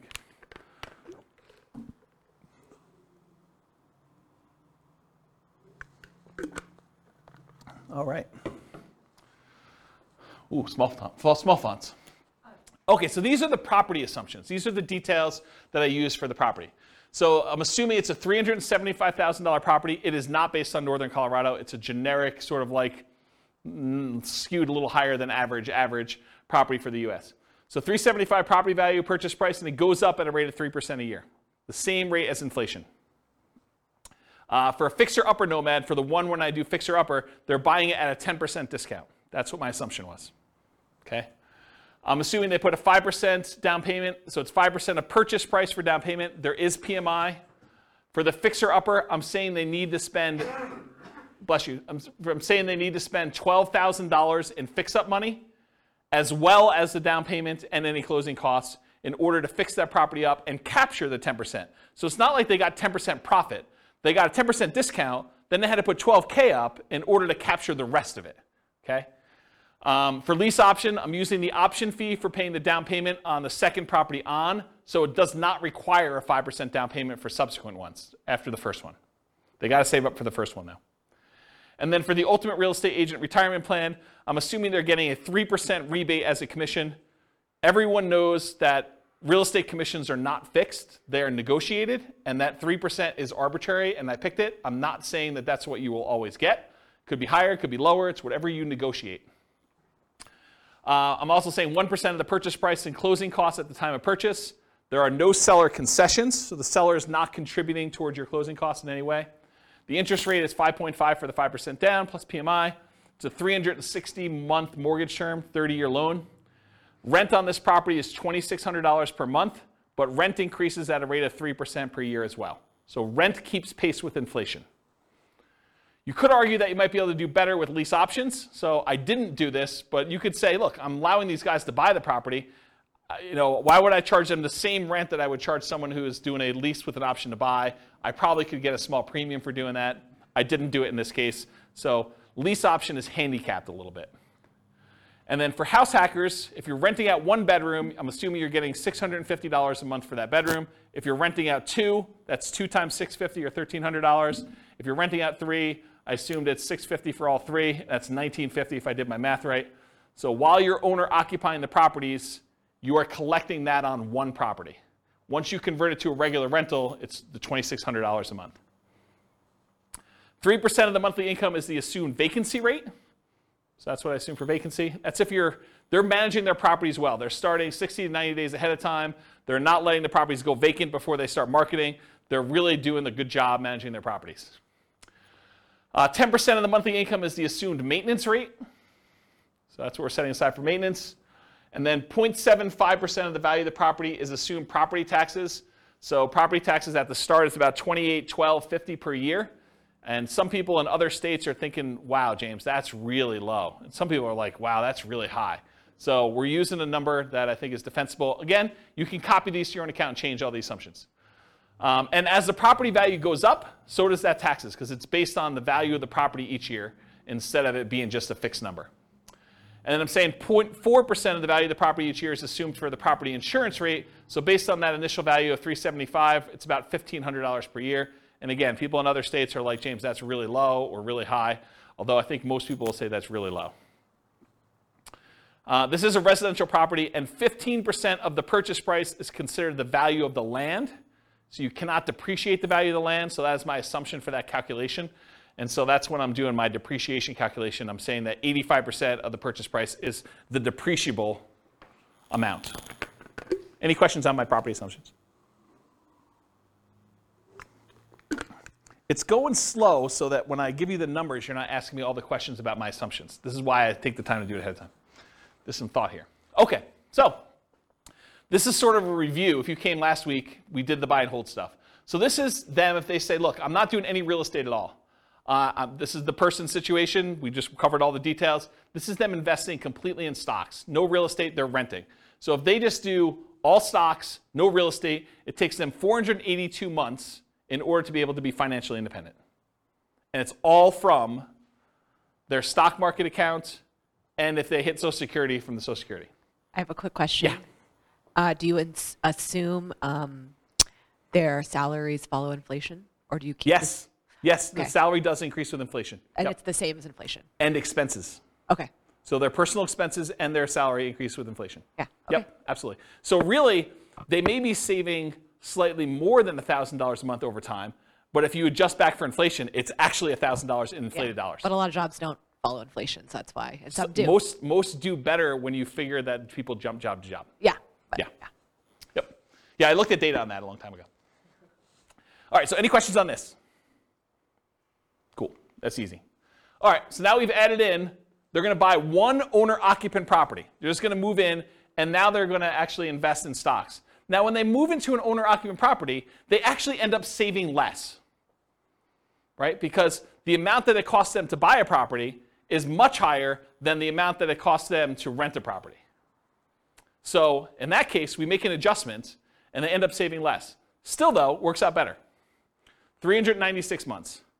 And it turns out it's 396 months. I'll kind of jump ahead. I'll steal some thunder for myself. Turns out it's 396 months because that's when they pay off their property. And when you pay off your property, you no longer have to pay the principal and interest part of that payment. And so that actually gets subtracted from the $5,000 they need to earn in order to be considered financially independent. It's now $5,000 minus that principal and interest part because they don't have a housing expense. They have taxes and insurance and maintenance on the property, but they don't have a principal and interest part, and so they achieve financial independence when that property is free and clear. Does that make sense? Okay. Now, this other one is they rent, but they're buying 20% down payment rentals. That takes 370 months for them to be financially independent. So it gets a little bit better if they buy 20% down rentals. Then if they buy 25% down rentals, they're still renting themselves, they can achieve financial independence in 346 months. A little faster. What if they do 15% down rentals? Takes a little longer, 370 months. Okay? To rent or buy. Should Norma keep renting for $1,800 a month? It increases with inflation, or buy a property with almost $600 a month higher monthly cost. They go from saving about $1,000 per month when renting to about $420 per month when they buy a property to live in. So they significantly decrease their savings amount. Yeah, Nick? But like you were saying, that's a fixed cost that never changes. Yes, and it does switch over after some point. Yeah, I'm going to do a whole chart on that for the upcoming podcast. Yep, you're right though. Should they rent or buy? So when nomading, except nomading by proxy, they are moving in and therefore have this reduced savings amount. Right? So when they do nomad, they're buying a property to live in, and so they're not saving $1,000 a month anymore. Now they're saving less, like $420 a month. And as they buy more and more expensive properties, it may even get worse. Right? So will it matter? Like, is that going to really hurt them? We're going to find out. So now I've said, what if they buy their one owner occupant, then they do 20% down payment rentals? Well, that actually increases to 394 months. What if they buy one owner occupant, then they do 25% down? Same thing, 394 months. Huh, that's weird. They're the same amount for buying 20% or 25%. What if they do one owner occupant, then they buy 15% down rentals? Huh, that's also 394 months. Why are all three of those 394 months? Well, I told you. It's because that's when they pay off the house that they lived in. So they were getting close, but then once they pay off their house, everything goes off. It's like they achieve it instantly then. Make sense? So that's what I say here. Basically, all these are really, really similar. That's when they pay off their houses. Okay, let's talk about Nomad. So they're going to do 10 Nomad properties. 9 of them will be rentals. The last one they're going to live in. All 5% down. So besides short-term rentals with higher rent and more work, nomading is the fastest strategy to achieve financial independence. It comes in at 320 months. Okay? So 320 months is how long it takes when you nomad.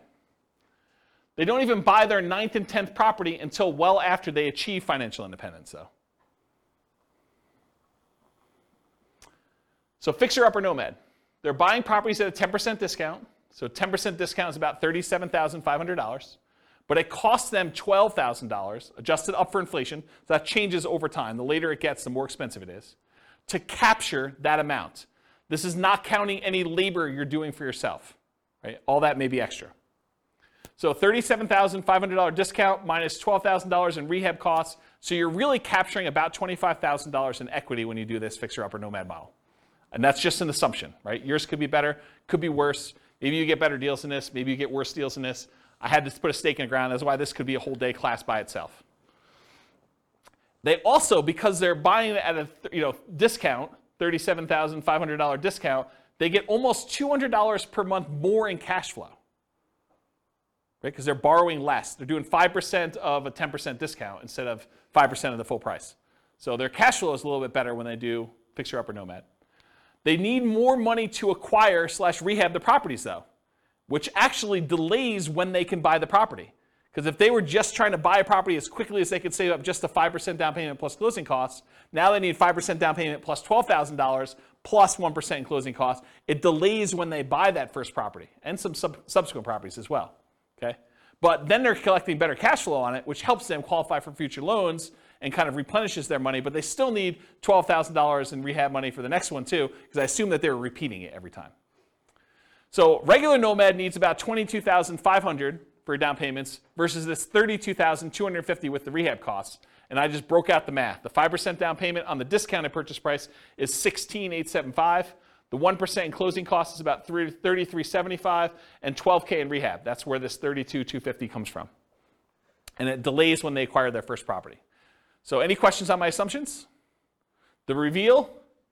So that takes 231 months to achieve financial independence. Before it took 320 for them doing the regular nomad. Now if you buy a property at a 10% discount and you get that extra cash flow, even though it delays you buying your first one a little bit, maybe even a couple other ones, it's actually faster, 231 months. Part of it's the extra cash flow. Any questions on fixer-upper nomad?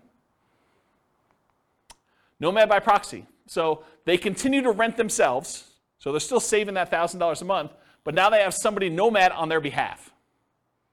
So that's interesting. We've assumed that they have more than one proxy, which is a big assumption, because if you're just thinking I've got one kid or one friend or one parent or whatever it is who's willing to do this nomad by proxy for me, then this would slow it down, because I've assumed that they could do it as quickly as they can come up with that 5% down payment, and they've got enough people to do it where they're doing that. I assume that there was no benefit or compensation to the proxy. Most of the time when you're having someone nomad by proxy, you're giving them below market rent or ownership in the deal or something else. And I did not assume that in this case, which is a big assumption. And that's why this whole thing could be its own class, right? It could be a whole full day class. They just started paying rent right away. One of the reasons this one does so well is they collect rent right away, so they don't have to wait a year while they're living in the property. They have improved debt to income, which helps them qualify. They're still renting and have income property and properties, and then they buy faster than one per year, because they've got the Nomad by proxy. So this shows you how quickly they're acquiring properties. This is the number of properties owned, and this is time. The red one is Nomad by proxy, so you can see that they acquire them very, very quickly. Basically by the time they're, month 150 or so, they have all 10. The orange one is when they did Fixer Upper Nomad, so that was a little faster, even though it was slower to start. See that? So they had all those, a little bit, around 200 months or so. And then the regular traditional Nomad, it was slow. And I told you, they didn't acquire these last two until after they were financially independent. Because part of it is they've got to acquire the properties, they got to make sure they have their DTIs in place, and they got to make sure they have down payments saved up. So that just shows you their speed. How quickly does Nomad by proxy do it? 214 months. Financially independent, 214 months for that one. Versus 231 with Fixer Upper and 320 for traditional Nomad. All right, so these short-term rental assumptions, and all these assumptions are changeable, but I wanted to make a point that what I use for short-term rentals, I think a lot of people would argue you're really handicapping short-term rentals, James. But this is what I used. So rents will be higher, but fees and expenses on rents will be significantly higher as well. Overall, I've assumed the net, after all the additional expenses, your rent will be 25% higher. So instead of $2,600 a month, it's $3,150. Additionally, maintenance goes from 10% of $2,600 to 20% of $3,150. So it goes from $260 a month for maintenance to $630 a month for maintenance. And you may say, James, that's not high enough, or James, that's too low, or James, that's too high. I don't know, whatever you want to say. But the reason I made a separate slide is, you want to change my assumptions, please do. Okay? So the increase, in my opinion, is modest, but it still impacts achieving financial independence. It could be higher or lower. I don't know. I've just sort of made up numbers. I'm not an expert in short-term rentals. All right, so the Nomad to short-term rental is 154 months to financial independence. Yeah, exactly, right? So you go from 320 months for the traditional model all the way down to 154 months for achieving financial independence with Nomad to short-term rental. Retire at 33, is that what we figured out? Retiring at 33.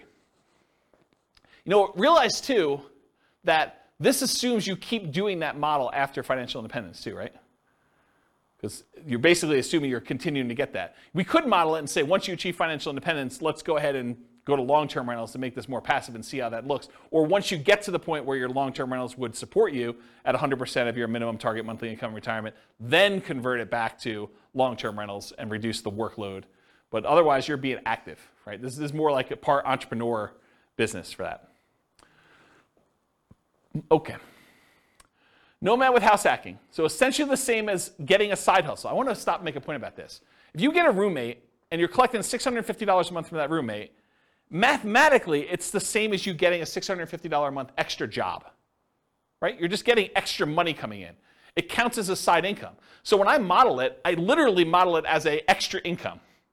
That you're getting $650 a month as an extra income source. That's how I plug it in. So I just have the income starting at month 33, which is when they buy their first property. It takes them a while to get to the point where they can afford the first property, 33 months. So I have it start at 33. And I ran 3 different scenarios, with 1 roommate, with 2 roommates, and with 3 roommates, just to see how the difference worked out.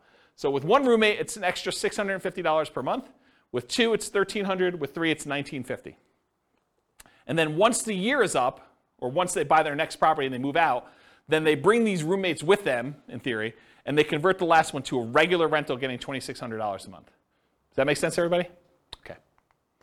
So if you get 1 house hack roommate, it's 263 months to financial independence. If you get 2 house hack roommates, it's 238 months. If you get 3 house hack roommates, it's 214 months. And in this case, once you achieve financial independence, I jettison your roommates. You no longer need them. You just keep living in the house from then on, right? Because once you get there, the income that you were getting from that doesn't count anymore anyway. So I just said, let's just get rid of it. Okay, so you have enough financial independence income sources from the rentals and any money you have in the stock market and whatever else to support your minimum target monthly income in retirement without the extra roommates in house hacking modeling. Okay, any questions on this? This is nice to see, kind of like the comparison. All right, so I just want to remind everyone what this deal is. So traditional Nomad, you buy a home as an owner-occupant, you live there for a year, then you buy a new home, you convert the previous to a rental, and you repeat the process until you reach your financial goals, as many times as you want. With Nomad with lease option exit, you buy a home as an owner-occupant, that's the same. You live there for a year, that's the same. You buy a new home, that's the same. Then you convert the previous to a lease option tenant buyer. That's different. And you replace sold properties with new properties. And you repeat the process, okay? So lease option is different than traditional Nomad because you're putting tenant buyers in there, and then any ones you sell, you take any proceeds you have, and you're at least in one of the variations, you're buying replacement properties with 20% down or 25% down. All right, so here's the challenge with this. If we run this and we don't buy replacement properties, they sell their properties to tenant buyers, and you don't really acquire a bunch of properties, right? You basically get one, and then you live there until you buy the next one, and then 3 or 4, I think it's 3 years later, you sell it off, so you go back down, and then you can buy another one, then you can do this, and it keeps repeating, and you never really get to the point where you own as many properties as you did with other traditional models, because every time you convert it to a rental, in this case a tenant buyer, rent to own, you actually are selling the properties after a period of time. So it's bad in that way. So in the past, I often taught this combined with buying 20 or 25% down payment properties instead of having to wait for all the Nomad ones, right? So this is how they compare. This is regular, what I just showed you over here. This is the same one, versus if you add buying 20% down payment rentals, you end up getting up here and you end up having properties. But there's some buying and selling going on here throughout these transactions, right? So you eventually get to that point where you do that. Yeah, well, I should do a whole new class on this. I mean, this should be a full day seminar, honestly, because it's complicated. There's a lot of stuff going on. So anyway, when you do those, though, buying 10 properties with lease option exits where you're not replacing them with 20% down payment properties, it takes 379 months. It's one of the worst ones. If you do it where you put 5% down, and then when you come up with a 20% down payment, you can also buy those in parallel, it's 441 months. It's even worse. Okay? Now, what's the problem you're solving by doing lease options, though? Having to come up with down payments. Right? Because this is a strategy where you don't need to save the down payments anymore. You use lease options to do it. You need to save the first one, but then after that, you're kind of using other things. And again, if we did different assumptions, this could win. This could be the best strategy based on the assumptions we use. Okay. The ultimate real estate agent retirement plan, you're nomading with a real estate license. You're collecting a commission on the property you buy to nomad into. In our modeling, they essentially get an instant 3% commission, meaning instead of 5% down, they're really paying net 2% down plus closing costs.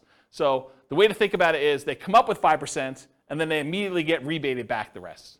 3% of that. Not 3% of that, but 3% of the purchase price, so 60%. If their limitation was down payment, if that was what was holding them back, this helps a lot, right? Not having to put up as much. But it doesn't solve all problems. It doesn't solve debt to income. So I plan to teach a whole course on this strategy for those that are interested. If you guys are like, hey, I want to do this whole thing, I probably will do like some type of significant course. So if you do that, though, it's 310 months to do that. And all it is the same as traditional Nomad, except you have a real estate license. So that's the difference. So the main real estate license, the main one where you didn't have a real estate license was 320 months. This saves you about a year, 10 months, just doing it that way. Okay? Any questions on that? Nice. And then this is all the buy and hold ones from last week with all of the Nomad stuff from tonight, all on one chart so that you can see a comparative where they are. And you can see in general, bless you, Nomad is better, right? Can you see that? If you're willing to Nomad, you can save all this time. And I agree. I think Munir was the one who said at the beginning, no one wants to move, right? Who wants to go and move into properties? But you make a compelling enough financial argument. You're like, is moving worth 50 grand? Or is moving worth 10 years of not working? You start getting to these points where you need to make that decision for yourself. Is a really sucky weekend worth, stopping working 10 years from now? 10 years earlier than you would. And only you can make that decision, but that's how I think about it. What's the maximum number of properties they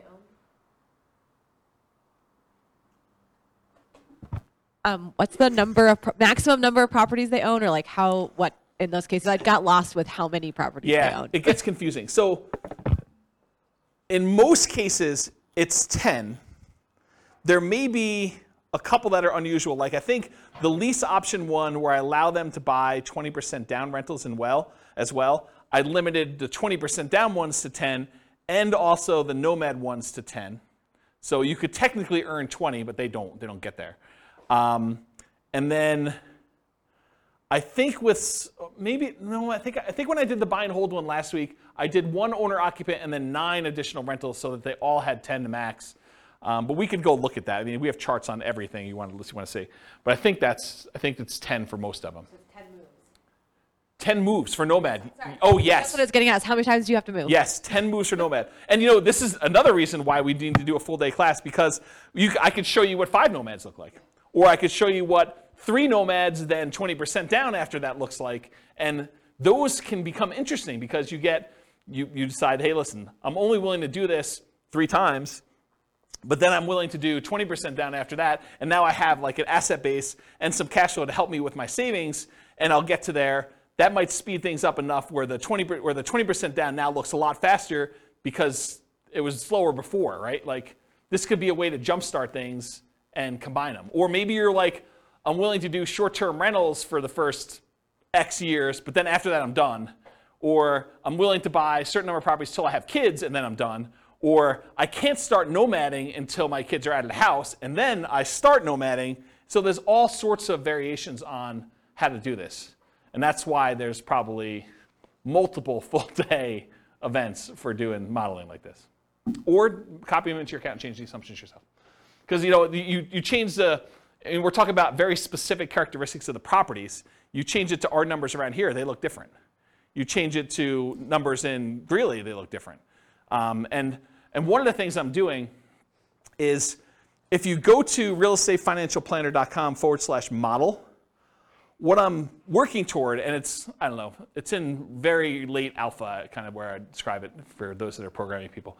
I'm actually taking 300 market data sets, what the price and rents and taxes and insurance and maintenance and all that stuff is for 300 different markets, and running them through literally 100 different scenarios. 15% down rentals, 20% down rentals, 25% down rentals, Nomad, house hacking Nomad, ultimate real estate agent retirement plan, like house hacking, like all of these different variations. Or, what if I get, 25% more income, or what if I get $100 per month more rent on properties, or $100 less in rent on properties, or what if I hire a property manager or don't hire a property manager? What if I do all these other things? And so there'll be like 100 variations that compare themselves to each other based on that city's specific numbers. And so that's the thinking behind the podcast for each city is there'll be classes that teach the information so that you understand what's going on, but then you need to look at the, I got distracted with a phone call. You need to look at the actual numbers for that city with all the different variations you have so that you can see the specifics for that city. And then you can still copy them all into your own account to be able to go and see, well, I'm not buying those price houses, or James, you're actually a little off on my city, the number's a little higher. And if I'm off on your city, please let me know, because I can just change it and then click a button and rerun all the scenarios. That's why I'm writing the code to do that. I don't know why I was telling you this story, except there's a lot of variations if you want to do it, and it's specific for each city. I think that's where I was going with that. So, any questions on this? I think there's one slide left. All right, in conclusion, assumptions for modeling matter a lot. right? You change one little thing, it's like the butterfly wings flapping and all that other stuff, right? I mean, you make one little tweak here, and that cascades out over 720 months, and you doing certain things. Should you pay off properties early? Like you could decide to do that too. Or what if you got better than the assumptions I used in the stock market? Or what if you're afraid of the stock market and you're keeping this in savings accounts? All these things matter. And so I think changing all those things can matter a lot. If you change the assumptions for your income expenses, it changes everything. For market conditions, appreciation rate, rent appreciation rate, price, interest rate, vacancy, rent, maintenance, property management, taxes, insurance, the stock market rate of return, what you're investing in and its risk profile of what you're doing, and then your target monthly income retirement. If it wasn't $5,000 a month, might significantly change the numbers for these guys. Might be better or worse. You don't really know. The safe withdrawal rate you use. I mean, if you're using 4% or you're using something much more conservative because you're afraid of stock market stuff and you want to be conservative there, that could limit your ability to achieve financial independence or change the numbers or characteristics. So the strategies that work best in that market may differ. So you shouldn't use the numbers from tonight as like a fixed thing, but I think it's instructive to see how I set it up and what the assumptions were and kind of how they relate to each other for one particular person with one set of assumptions in the one market. You got to do the math for your own stuff. And then I mentioned the website, realestatefinancialplanner.com/model, and then just pick your city. And I think I did a whole bunch of, I think I did 305 cities or something like that. It was about 300. And so you can go look at those and see like how they all work. Do you have a question? Sorry, I really like numbers. So I'm just curious in your assumptions, you don't talk about health insurance benefits? It's included in personal expenses. And personal expenses. So my question is, that can change when you have employment versus not. Does that change in your calculations, or do you keep it? It's easy to do, right? So I'm just saying, in your modeling, can you change that? Yeah, and I'm going to tell you how to do it right now, right? So we said when they achieve financial independence is when their income emits $5,000 a month. Yeah. So if they're working and it's $5,000 a month, maybe for the retirement one, we say it's now $550 or $6,000 or whatever it is, right? So you just change what you need to have in retirement. And I did a class earlier this year where I had you walk through, it's the budgeting class. I made a budget spreadsheet, and it's a special budgeting spreadsheet because most budgets allow you to kind of do a budget for today, right? They kind of do that. My budget spreadsheet had all the different things that you'd have as income and expenses. It mostly does expenses, income on the right-hand side, but it does mostly expenses, but then it has 3 columns. Bless you. It has column number 1 for what's your current stuff, like what are you spending money on now? Column number 2 is what's your minimum. What I would call is if you really were tired of your work, or you got sick and you couldn't really work, or something happened to you, and you were gonna live a lean fire, or sort of like your minimum where you're not going out to eat every night, maybe you have Netflix, but you don't have the other streaming services. Like you really, really cut back and you had like a super lean budget. That's minimum target monthly income. Then you have a 3rd column for your ideal.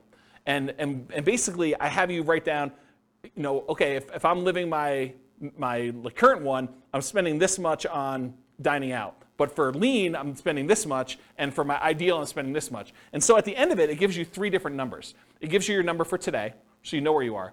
But then it gives you a number for if everything really got bad, like do I have enough, and how close am I to have enough? And then the 3rd one is this is really what I'd like to live at. And so you have a number for that. And then later on, I show you how much you need from investments, cash flow, and pensions, and all that stuff. And so I do some math for you there to show you what the numbers you need for each of the 3, so that you can then quickly see where I am compared to that. And I think that's a better way, in my opinion, to do budgeting, to kind of do like your current, your lean, and then your kind of target ideal one. But that answers your health insurance question, because when you do the health insurance section down there, you say, this is current. This is if I really had to stop working, or I got to the point where I'm like, I'm done.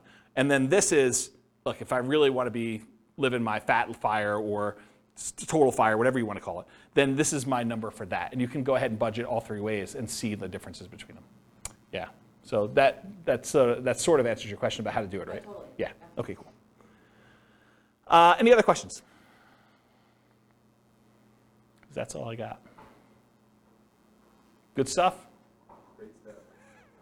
Yeah. You're very, very welcome. Yeah, thanks for coming. I do appreciate it. It's good to see you guys.